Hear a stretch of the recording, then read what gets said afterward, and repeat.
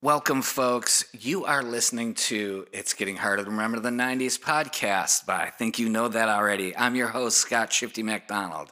Today we have an interview. Now, what's it mean to be genuine? What's it mean to be, people say someone's genuinely this or genuinely that? I mean genuine, like where you take your inspiration and things that you love and you wear it on your sleeve. Our guest today, the man that I spoke with, Derek Jendza, is genuine. He is a man who wants to be a superhero and be a rock star all at the same time, unabashedly sticking to a vision that him and his brother Brad started back in the living room back when they were 12 years old, some 30 years ago.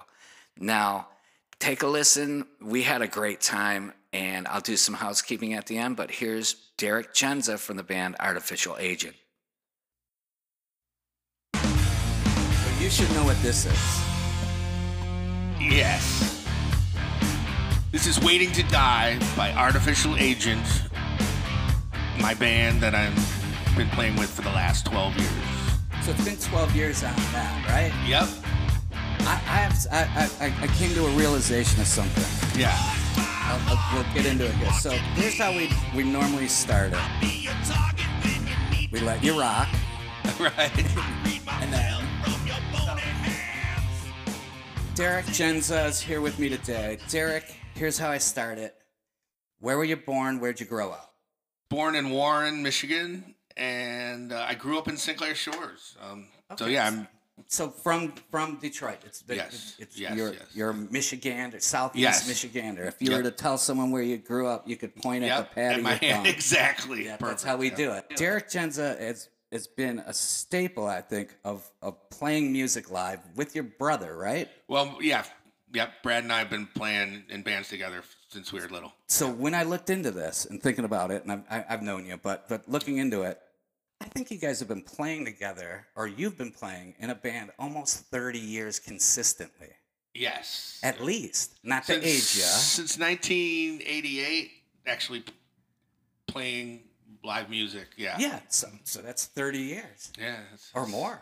It a feels more, ugly when we say these things. Yes, I know. It makes people uncomfortable to think about age. I don't mind anymore. Our guitar instructor was Mike Rigel, who's also known as Mike Cross from Sponge. Yeah. He just passed away. Yeah. And he worked at Guitars for Stars, and Brad and I would go down the street on Harper and go in there, and our eyes would be like, oh my gosh, like look at all these guitars.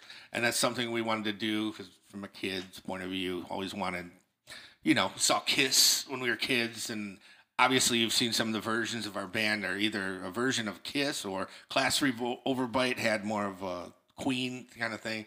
Usually very over the top showmanship kind of thing, but on cool music on the side as well. What I saw out of it, at different variations of it. So I've saw the obvious. There's a showmanship to it. There's a Kiss thing. There's an element of like characterisms in the big show. While listening to stuff again, and I'm listening, I heard like 70s teen pop melodies. Yep. I heard kind of like a power pop kind of Cheap Trick maybe. And a rock that came from, I don't know where that rock and roll came from. Was there someone that led you to this? Was your brother the one or somebody in your family? Had a babysitter when we were younger. He'd sit down and draw with us, but he put on Kiss records in the background. Yeah. And we would like dig that. But before that, I love Sean Cassidy from the Hardy Boys, Nancy Drew Mysteries. So that's where I maybe get the teen pop kind of stuff. I love Leif Garrett. I love The Sweet. There's all these bubblegum pop. Which just the name of the bubblegum was just because they were labeling it they were selling it to kids then. Yeah. The market was actually, there was adults that bought things back in like the late 60s, 70s. Exactly. So they would call it bubblegum when they were just marketing it to young teens. Yeah. You guys did you both take guitar lessons, or was it just the we both did. He took bass and I took guitar. Bradley obviously excelled. I can still only play Mary Had a Little Lamb, G, E, something like that. I usually go to him and hum something. I go, "This would be a great idea, la la la," and then he's like, "No, no, no," or whatever. There's some people that take it like I liken like drums to like nuts and bolts, Right, and I liken like people that that play guitar or play piano and things like that start thinking in chords and how they move, it confuses me. Oh, geez. Though, your career has been impressive, and I know we're not supposed to turn this around, but I've actually never got a chance to really ever sit down and talk. Usually we're more on a social aspect of our lives when we're together. Mm-hmm. So, Big Block. Mm-hmm. The numbers. I've seen you rock people's faces, and you just do it effortlessly, and it's a very cool thing. And I can see why you're a sound guy because you like being around it. But you are one of the best drummers, probably. Oh, stop. People say that, and it's. I like hearing it. Yeah. Okay. And my ex-wife used to say, she's like, this podcast thing's great. You love talking about you. That's your favorite subject. There you go. Okay. Are you going to force all these people to talk about you and say nice things to you in your broom closet? Right. Well, maybe. But I appreciate that. I took it from a youth. I had a uncle that was a drummer, and I seen his drum set when I was little. And I'm like, I want a drum set. So from 9, I started playing drums. The reason it felt more effortless, say, besides like just being dumb youth and blind and just going headstrong into it, is I love music, and I played since I was a kid. Every time I played the drums from like 9 to like 14 and started playing, I wanted to be on a stage playing. Right. And I listened to music, and I had younger parents. And it's like, I was like, this is what you do. And it's just too dumb to be scared of it. You know what I mean? Like I was just like, let's go.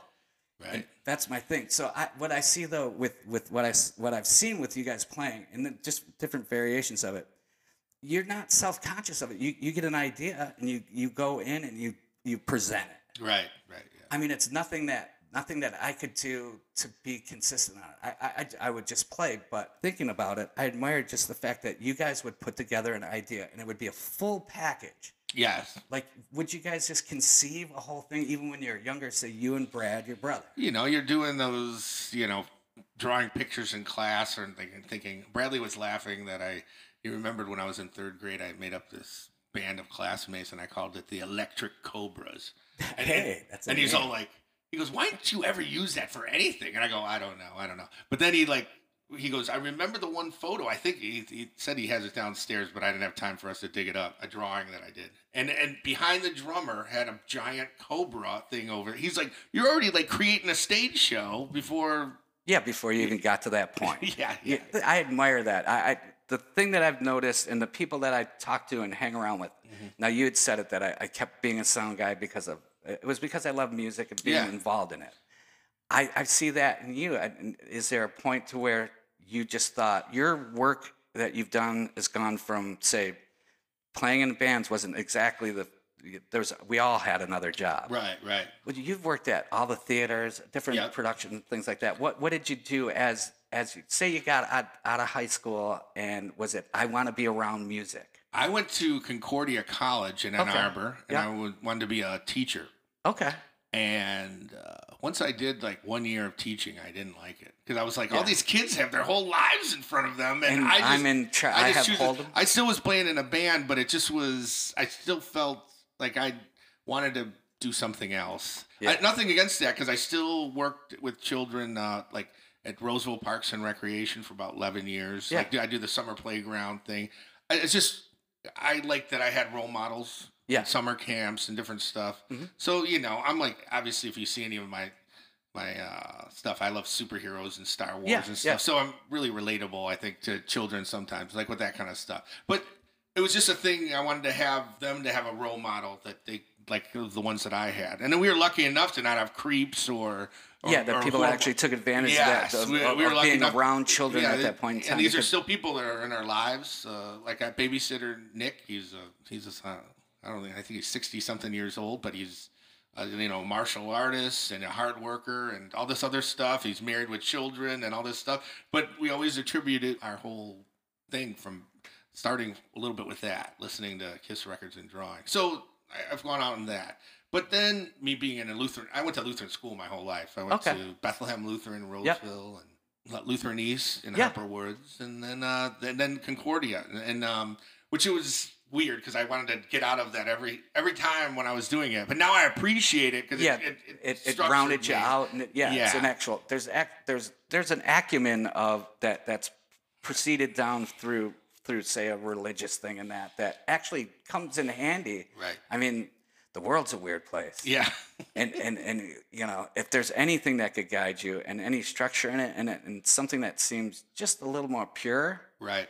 it makes it a lot easier sometimes. Yeah. Sometimes you can look at things and you're like, this is a fucking hellhole of a Yeah. fucking planet. Right. Like, sweet Jesus, you know. Yeah. And if there's anything that could guide you along, and then if you could give back, well, that's more than fantastic. Right. But so did you take that though? But being with music, and now where did you work throughout the course of, like, say, past teaching? You got out of that. Oh yeah. So then I got into. I kept going up to the Ritz or the Palladium or whatever it was at the time. I think it was the Ritz at first because I was booking our shows with these people, and they go like, if you bring 200 people on a Monday, then we'll move you to a Thursday Wednesday or Friday Thursday opener. It's almost a pay-to-play scenario. I remember it well. And you'd have $1 things where that's how they counted. Was it the Scroys doing it then? It was I think Joe Newport at the time. Oh, was it Newport? And funny thing with him, my first time chatting. Well, I never chatted with him, but Paul Stanley was playing there, and you had to be 18 and over to get in. Mm-hmm. And my mom was going to take me, and she called, and they said, you got to talk to this guy Joe. Yeah. Mom had his name written down, Joe Newport or whatever. And then the guy called back and says, yeah, Mrs. Jendza, I'm sorry we can't let you in. And he goes, even if I come in as a guest? And she's like, I'll have him by me? Yeah. And he's like, no. And then so then after working years later, he's like, I must have been in a bad mood that day because I want the money and I don't know what the deal was. Yeah, it was probably such a hard. I mean, it's Paul Stanley. Yeah, they did two sold out. Were they sold out? Oh, then he shouldn't have been mad about money or nothing. Well, he should have been. He's probably just having a bad day. It could have been. Yeah. I mean, nothing against you, Joseph, because I worked with you. I know, me too, obviously. But he always laughs at that story. And then I thought I was going to have, in that time period where the music was for me. I know you were more like, replacements and all that kind of stuff. But this is still is the 80s. So it was the 80s. It was everything that was on MTV. Yeah. And then we kind of found like college rock and things like that out of the Record Time guys and then out of the Car City guys. So it'd be like the Replacement, Soul Asylum, that kind of stuff. Yeah. More spoke to me. I mean, everyone takes what they take. I know. But I could sing every Human League song back when I was like 14 years old. I mean, I love Duran Duran. So I love Duran Duran. And I still to this day, they're iconic. There's nothing wrong with Duran Duran. I noticed when I started hanging out with you and stuff when it got to be like the late 90s, maybe early 2000s. Actually, you lived across the street from me for a while. I did live across the street for a while over there. Was it on Weyburn and Grosse Pointe Park? Yep. Okay, so that's over by the Tap Room, which was a bar that we all... I mean, basically the park became almost like our Brooklyn or like Greenwich Village. Yeah. You know what I mean? Everyone kind of gravitated over there in the 90s because of the cheaper rent. Yep.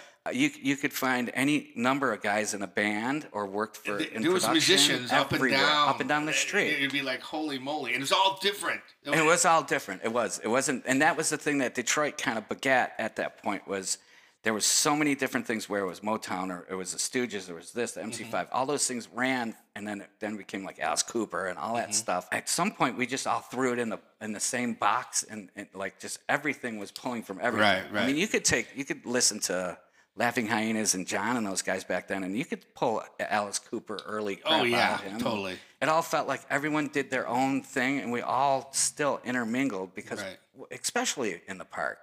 Well, and then a mutual friend of ours, his name's Eric Semi, he got me into like the Fu Manchu and Caius. Oh, great stuff. And these are, and you see in more in the artificial agent stuff, I was listening to this stuff, and even though we have that a different rock, but we have like some riffy parts because I'd say like, you guys got to do this. Yeah, but put this in this part. That's because of a love of music. Now, do you find it? I find it constantly, if not every second of the day. I'm listening to music. I want to hear more, and then I go backwards and forwards.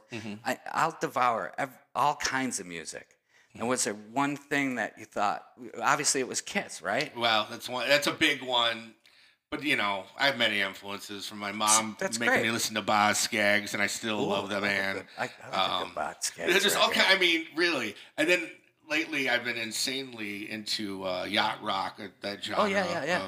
Oh, I was actually told at a party at Gary Graff's house a couple weeks ago that Gary Graff being was he the entertainment writer for the Free Press? well, forever, he's in or- Oakland Press, but now he's more freelance. He's got a book, Alice Cooper book called Alice Cooper at 75. I don't know his history of if he was ever a musician, but he's been a fan He's of a big everything. fan of everything. I Yeah, mean, so. he's been a proponent. Like when I worked for certain artists, I was a tour manager before. Gary, we would run into Gary on the road, and he'd be at a festival. Or when I Yeah. played in bands, say South by Southwest, many a time sitting in South by Southwest over like 4 or 5 years, it'd be like a Tuesday, and you go to the Stubbs barbecue, Right. and it's just during the day, and all of a sudden you see Graff walk in, and you're like, "Hey guys," and you're like, "Sit down." He devours music too. Yeah. Now I find that we all gravitate towards each other. You know what I mean? Even if it's when you brought up, say, our friend Eric Semi. Right. Eric wasn't a musician, Yeah. or isn't a musician. He loves everything music on a nonstop clip and all kinds. Where do you think that comes from in you? Yeah, my mom just had music all the time. Like, That's cool. and we'd have like records. If she was getting ready to go somewhere, she'd let us, you had those stacks. So I think you put 10 of them on. So you get one Barry Manilow, and then you get a Kiss, and then you get a Boz Scaggs, or we'd stack the records. So it's almost like having a free play, like Yeah, like a multi-disc changer. But Yeah, but back then, the but thing back would then, click and you hear the the click down, and then go to the next one. like in the beginning of the Happy Days TV show. Like, I'm dating myself. Okay, so you're talking about a phonograph record player. Was Yeah. it? Was it the plastic arm and it would drop up? Would it drop them yeah, down? Had like in- a thing. like a Yeah, once spool the up record top? was over, it Yeah. would automatically pop to the next one. Yeah, it would drop it down. And Yeah. then- wow. And it would just stack the records on top of each other. And yeah. in my head, I was just trying to think about. I'm like, So you're where like, did- oh, could I sneak and slide an extra Kiss one in there? And like Mom would maybe not be looking, but then we're learning all like Lido.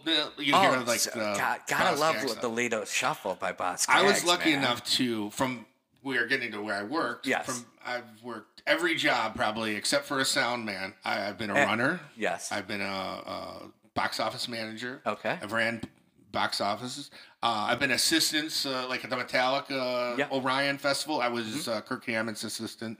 Yeah. I've ran every part from performing to Of a live show to consider a like- concert of a live show. You've done every aspect that's behind the scenes. yes, except for lights and because I've roadied too. I mean, you've pushed. You've been a hand. You've gone through. You've I've been a set up. You've been a stagehand. stagehand. You've done that. Yeah. It's because you love music. Yeah, I love You want to music. be around it.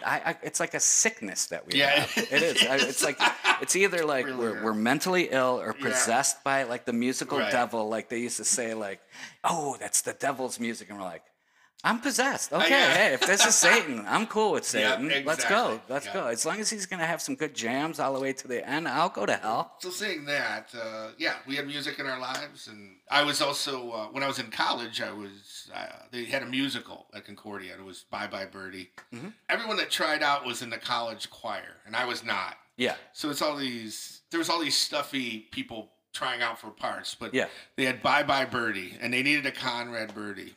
So I'm like, you know what? I like rock and roll. My mom would get a kick out of me just Nothing trying wrong out with for it. this thing. I tried out. I got the stinking part. I'm like, Nice. there are chicks Children. just right for some kissing. See, that's fantastic. So that drew you in too, to where did you do any more musical work at Well, that?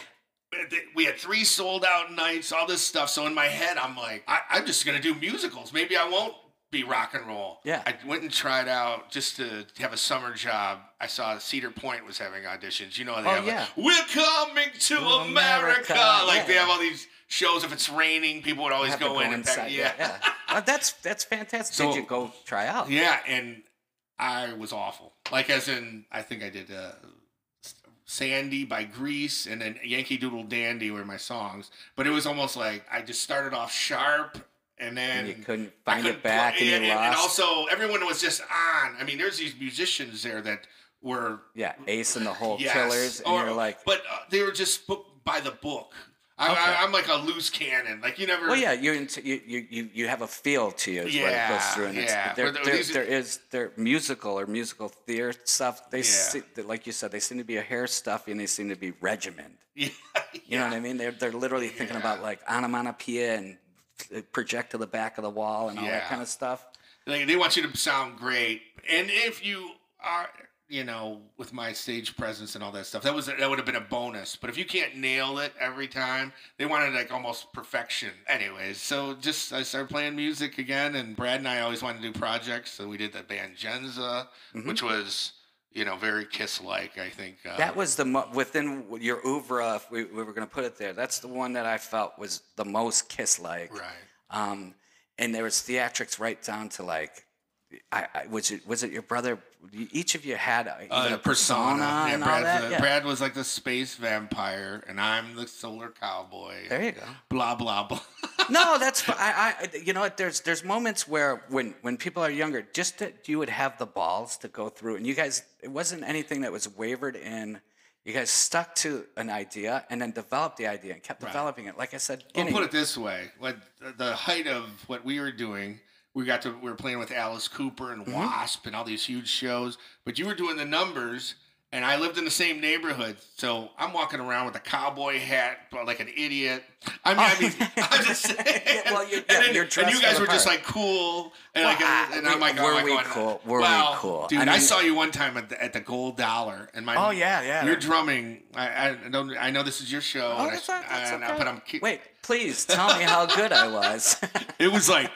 I was like, holy moly. And then my roommate at the time, Andy Miz, he would play your numbers record over and over. We did that record. So the Numbers was a band that I was in after the band Big Block broke up, and it was still a core members of, it was Kenny Tudrick became the singer, and he was a guitar player. It was Joe Proper started off, Joe Schmo, our bass player, started off. Then he went to college. Wow. So...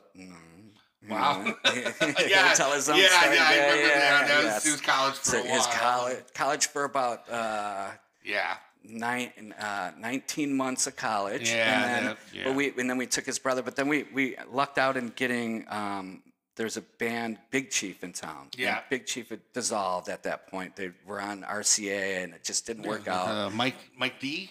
Mike D was the drummer, and it was Barry Hensler singing. It was Phil Durer was the guitar player, and Mark Dancy, the artist, was another guitar player, and then Matt O'Brien was their bass player. Matt O just so happened to be dating Co that was hanging out, and he was hanging out in the garage scene, and Kenny was, and Matt O'Brien made me sound better in the numbers. You get a good bass player, they land for you, they push and pull, and make it seem like your slop is right on. Well, you guys were, as much as we were doing Jendza that was kind of Kiss-like, you guys were like it was a version of The Who that no one saw yet. That was where Ken's heart lied. Right, like Kenny Tudrick loved The Who. And Matt O'Brien really loved The Jam. And we all did. Yeah, so we all loved all of them. So they decided, this is what we're going to look like. Unfortunately, I was a drunk and I was a little heavy. And I'm like, we're going to wear suits every show? I'm chugging in at like 230 or 240 here. But that was it was to be just this pristine, like 70s rock, The Who energy and vibe with like that Elvis Costello's Attractions vibe. Yeah, totally. Yeah. But, and we shucked our wares with that one, man. And it at that time in the 90s, it seemed like, or it was the 90s still, it seemed like people were getting deals and deals and deals. And the garage rock scene with everybody from say, coming from the White Stripes and everybody else, like the Von Bondis, everybody getting signed. There was another heyday of it. We just kept going, and then you just hit a certain point to where I'm like, I can't do this no more. Right. I'm like, I know how to run sound. I'm gonna go do that. That won't matter. I won't get my heart broken if the mix was bad and the band goes away. But every time we go headlong into trying to get a record deal and doing all this stuff, and it just falls flat on your face, you're like, okay, I'm done. No, well, there's a theatrics that you brought to it that I believe, comes from all these things that you say. So Right. people realizing or I'm realizing as we're getting older, it's like a sandwich or a stack of records. It's Yep. basically how your career and what you do Right. in bands is presented on that memory or that moment that you had with your Right. mom or as a kid. Yep. And we're just trying to have fun still and emulate the things that excited us as a Right. kid. Now they say it's like Peter Panism and stuff like that, Yeah, yeah. But basically we're just like I said, too young and dumb to know that we're like supposed to go do something else. I wanted to be cool. Right. I wanted to be with different thinkers and that's what you wanted to do. You wanted to be a representation of Kiss and a superhero. Right. Which is fantastic. I mean, so you have, after that point, and you still play. You guys produce and put out records. Well, Brad and I, we had a time where Jendza burned itself out, and he wanted to do an indie rock. He did 2 records because he wanted to do his own thing, and then I did Proper Villains. I remember that one too. Yeah. See, so there's a moment to where you decide, and it seems your brother does too, no matter what's going on, you're going to do something musically. Yeah. And that's been going on since you were 18, 15, 12? Probably, I mean, let's say realistically 18 years old, you start playing in a band. When we were old enough to have parents go out and we did not have babysitters. Yeah. As soon as they're gone, there's this giant mirror that was in our living room, and we put on a record or a cassette player or whatever it was, and we'd be and you'd perform a show. Yeah, but just Brad and I, and I'm like, okay, I'm going to be lead on this song, and See, you're going that's to do fantastic. this. And then we started videotaping. They got this, a videotape, a giant camcorder. Yeah, and we would lip sync to that, but that's where we kind of practice our moves. Like as in, we'd see Paul Stanley, he waves his hand. You can't see obviously on but I'm like doing like a motion here. And there's different people that Gene Simmons does a growly thing, and Nikki Sixx, and then Simon Le Bon has this movement, and you start picking these things up. Even Prince, and there's just so many people. And then you start to see what I just saw lately. There's this song by T-Rex, "Children of Revolution." Oh, I love "Children of Revolution." And boy, I don't know if Paul Stanley saw a clip somewhere because he completely aped Mark Bolan's moves. He's like, you totally see it in 20th Century Boy, which I've seen that kind of video. He's on like Top of the Pops or that kind of thing. Yeah.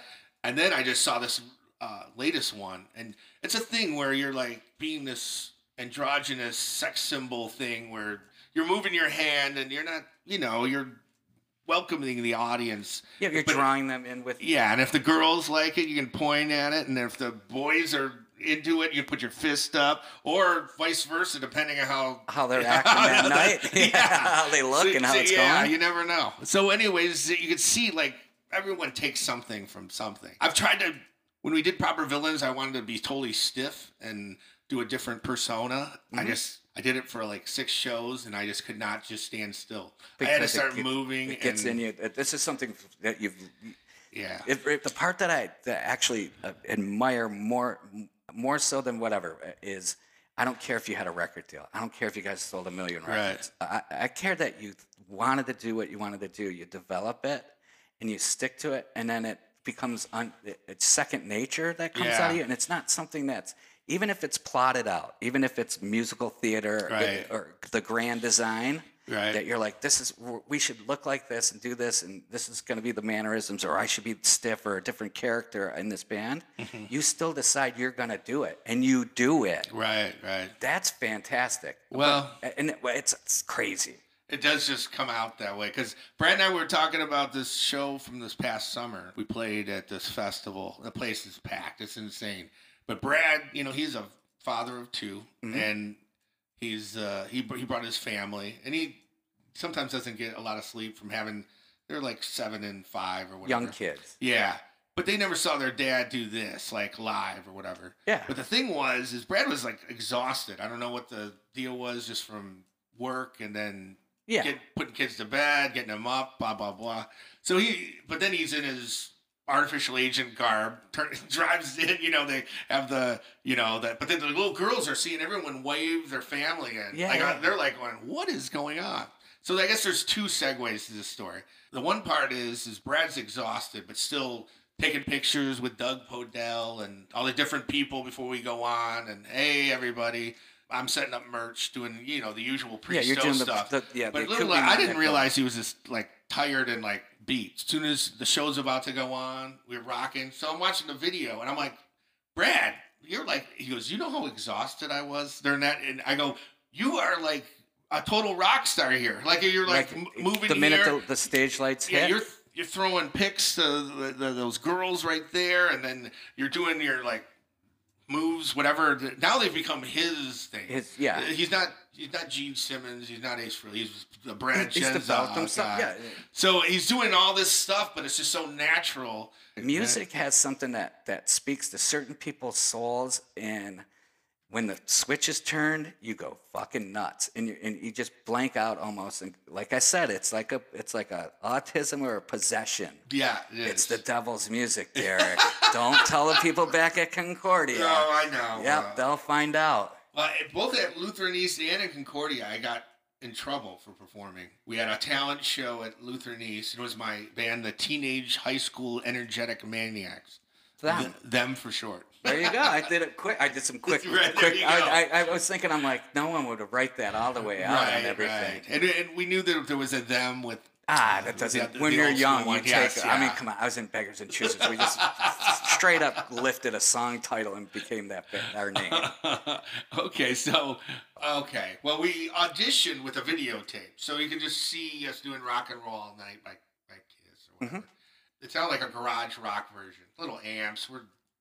Brad just learned it from Mike Cross or whatever. Like pretty much the bass, just so he could do the talent show. Yeah. Brad's in 9th grade. I'm a junior. Anyways, so we're playing, but we opened with Talk Dirty to Me.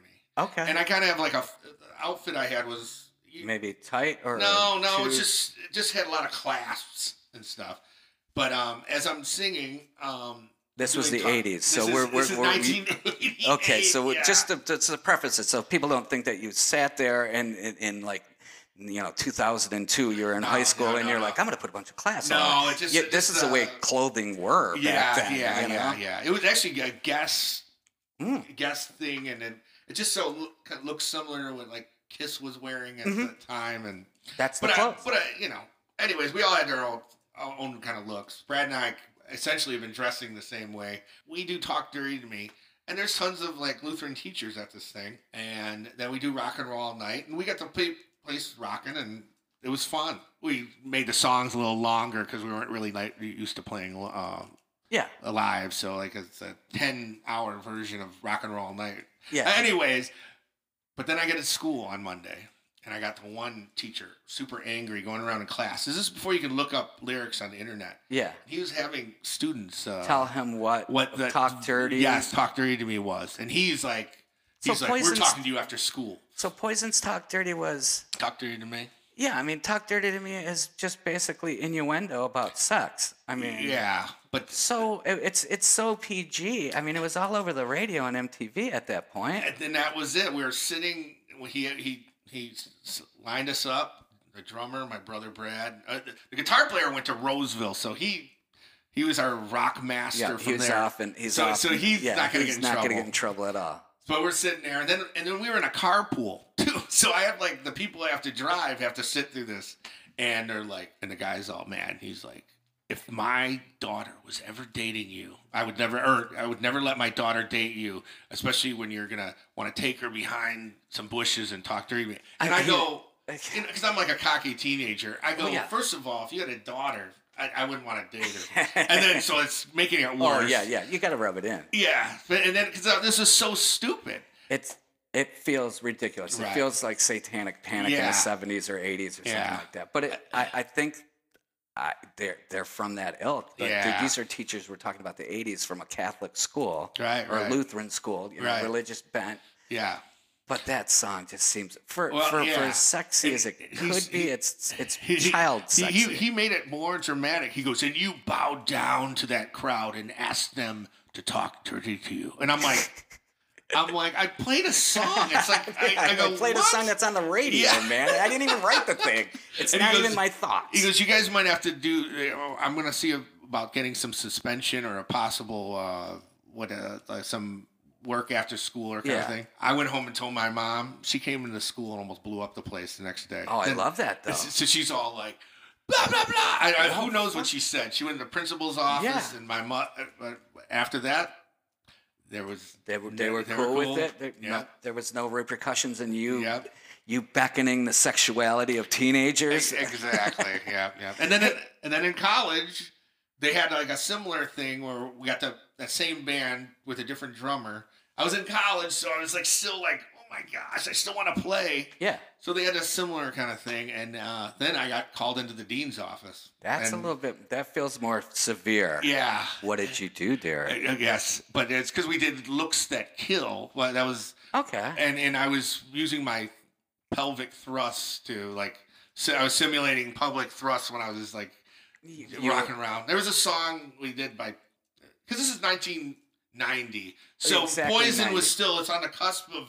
Everything's ready to explode. They're about to do like Nirvana's ready to blow up, and then go like in a big way, and then hair metal and stuff is about to blow up in the opposite way, like as in like now it's not cool or whatever. Yeah. Now it's all become just one genre of music to me. But then when it was gonna happen, we did another Poison song that was more melodic, but it would have parts of the song down down to down pop down down to down, and every time it pop, I go. Boom, like this kind of thing. But there's these girls are screaming, and hey, that's what you wanted at that point. And, I'm throwing sunglasses. I mean, pretty much the same thing I do now. But yes, it looks a little nicer when you're like, I think I was like 18 or 19 years old. So I got done, but the dean's wife loved the show. Great. And he didn't realize it. I don't know how they didn't even talk about it because a couple other teachers were the ones that complained. And he's like, listen, if my wife didn't like it, you'd probably be in a little more trouble right now. So she says it's cool, and I was always like, "Oh, that was so nice, thank you." Well, what you were is a troublemaker in the Lutheran religion at that point. Bit, But it just comes because you want to be there and do these things, and you're doing it, even the move. You've seen it from someone, right. But you did it, because if you feel it.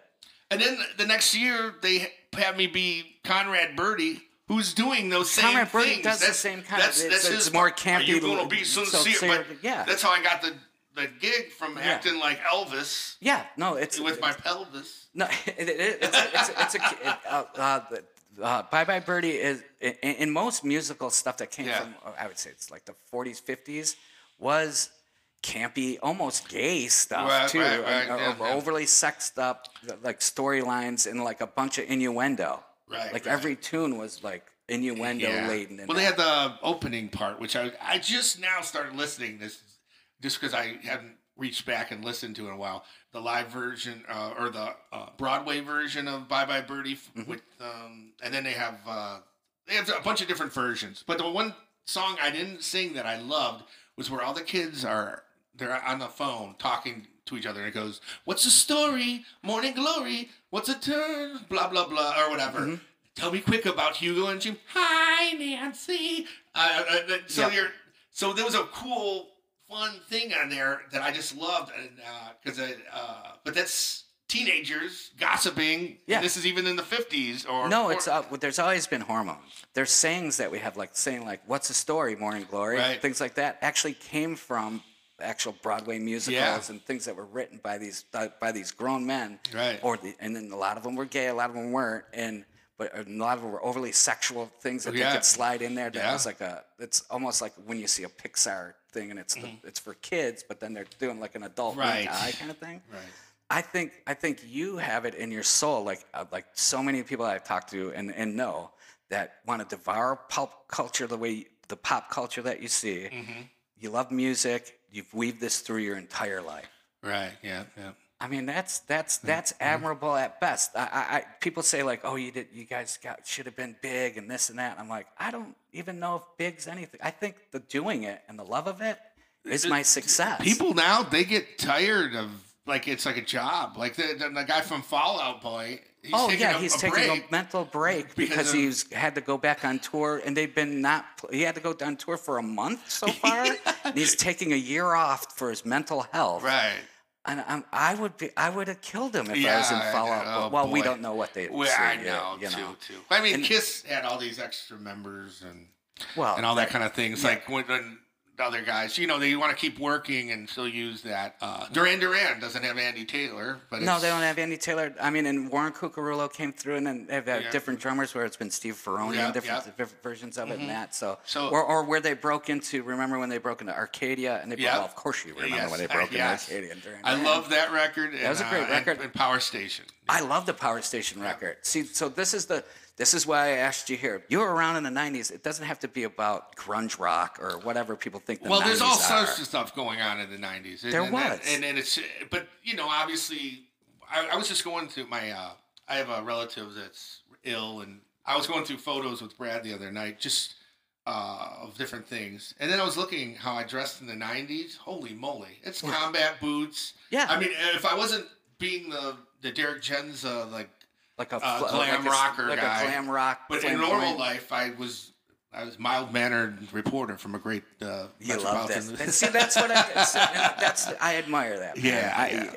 If we can stay happy, just 2-3 things in life that do make us happy, but we consistently keep at it. Now, I said I liken it to autism or possession. I think it's just us wanting to make sure that we're happy in a world that's, if you really thought about it, it's miserable. Yeah, it's it can be dark. See, so it's something that takes away. I just watched that 90s show, which is a sequel to that 70s. What did it? How was that? It was, if you like that 70s show, it actually made me all choked up about. They did a good job of putting 90s stuff because I have to watch. Because it's like Eric and Donna's. Yeah, that's their kid. Their kid who's staying with their grandparents. Yeah. Then it went with me staying with my grandparents in the summer, maybe in the 80s instead. Yeah, so you see your past in that. I was gonna watch it, and I don't have a TV. Oh, okay. It weirds people out. How do you? Yeah, it does. I haven't watched TV. I'm not trying to be cool, like when people. I haven't watched TV in 2 years. I haven't watched anything. Oh boy. I'll watch some stuff on the internet. I like Seth Meyers' monologue thing. But there was a moment where I turned the TV off in the middle of the pandemic because all I did was watch TV that first 6 months to try to escape the fear that was life. That was crazy. And I turned it off and I went, I'm just going to do what I want to do. I'm going to listen to what I want to do. I'm going to walk around and listen to music constantly, and I'm going to be happy. Yeah. There's nothing else I can do. My whole life could go away tomorrow. I'm going to be happy from this point on. So these nostalgia right now there's a nostalgia with the younger kids, which we all did it. Because when we were in the 90s, say we're in the 80s, we grew up with that stuff. 70s, we're too young to remember. But by the 90s, we start to watch the reruns of all the Right. Like it's Too Close for Comfort, all those things. Pop culture was sexy. I was just talking with Joe Leone and Ricky Rat and stuff. And we were talking about how I was like, man, all these bands are doing tribute bands. I was seeing how there's this Alice in Chains cover band called Dirt, and they were playing with a Motley Crue called Wrecking Crew, and it was sold out in Flint. Oh yeah, no, they're on fire with it right now. I'm like, man, I still like I just want to do original stuff. I mean, playing in a cover band's kind of different. There's nothing wrong with anything musical. I don't believe there's anything wrong. But they put it to me, they're like, people they want to, the Alice in Chains guys want to feel like the people, they want to feel like when they were a kid and jamming to Alice in Chains. Yes, the people who come see that, they want to hear it. And then the Motley Crue, which I get it.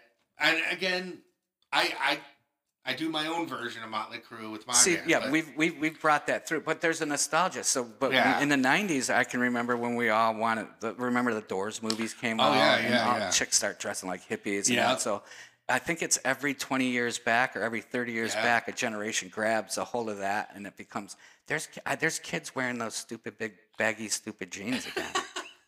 Their Janko jeans, and new metal has come back as a big thing. It's like all of a sudden it's Korn and this and that, and the kids are like, I remember the good stuff when the classics like Korn and Limp Bizkit, and you're like, I was. But I can't fault anybody for loving music. Oh, I never do. Or as in, I never would tell someone that you're stupid for liking. There's people that do that. I mean, I was one of them when I was younger. I would fight to the death if someone was a deadhead. I'm like, screw those hippies. Well, I didn't even listen to them. And then as I got older in the last 15, 20 years, I'm like, Box of Rain, I just Casey Jones. I'm like, all of these things are classics, and you dive into it. And it's like, why was I being a dick? It was just because I had a growl that I liked this thing. I'm very much more open-minded than most people that I know. Like you're saying, there are some dudes that'll go like, you don't like fucking death metal? Right. Yeah, I'll fucking kill you, pansy. Like, whoa. But that's what they like. And I almost can't fault people for hating someone else over something. I like a debate. People lose that love for things, and I'm going to end it like this. And I've seen you not lose your love for music and the feel of the theatrics of what you do. Right. From the minute I met you or seen you to yesterday or today. Right. Well, thanks. I mean, you're fantastic. So this is Derek Jendza. Right now, you guys are still an Artificial Agent. Yes, I just gave you our CD, which the vinyl comes out in 3 weeks of the CD. Great, and I'll put that on the website, and I'll go through and do some links for you. And you've said the word pop culture many times, and our album is called Pop Culture Disruptor.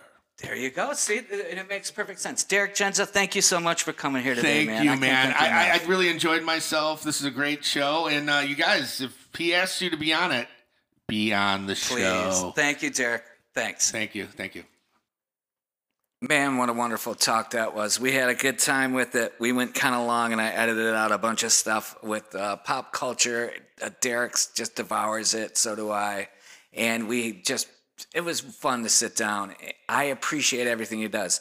Now, if you want to check out anything Derek Jendza's done, him and his brother's band is Artificial Agent. It's on Spotify. It's on Apple Music.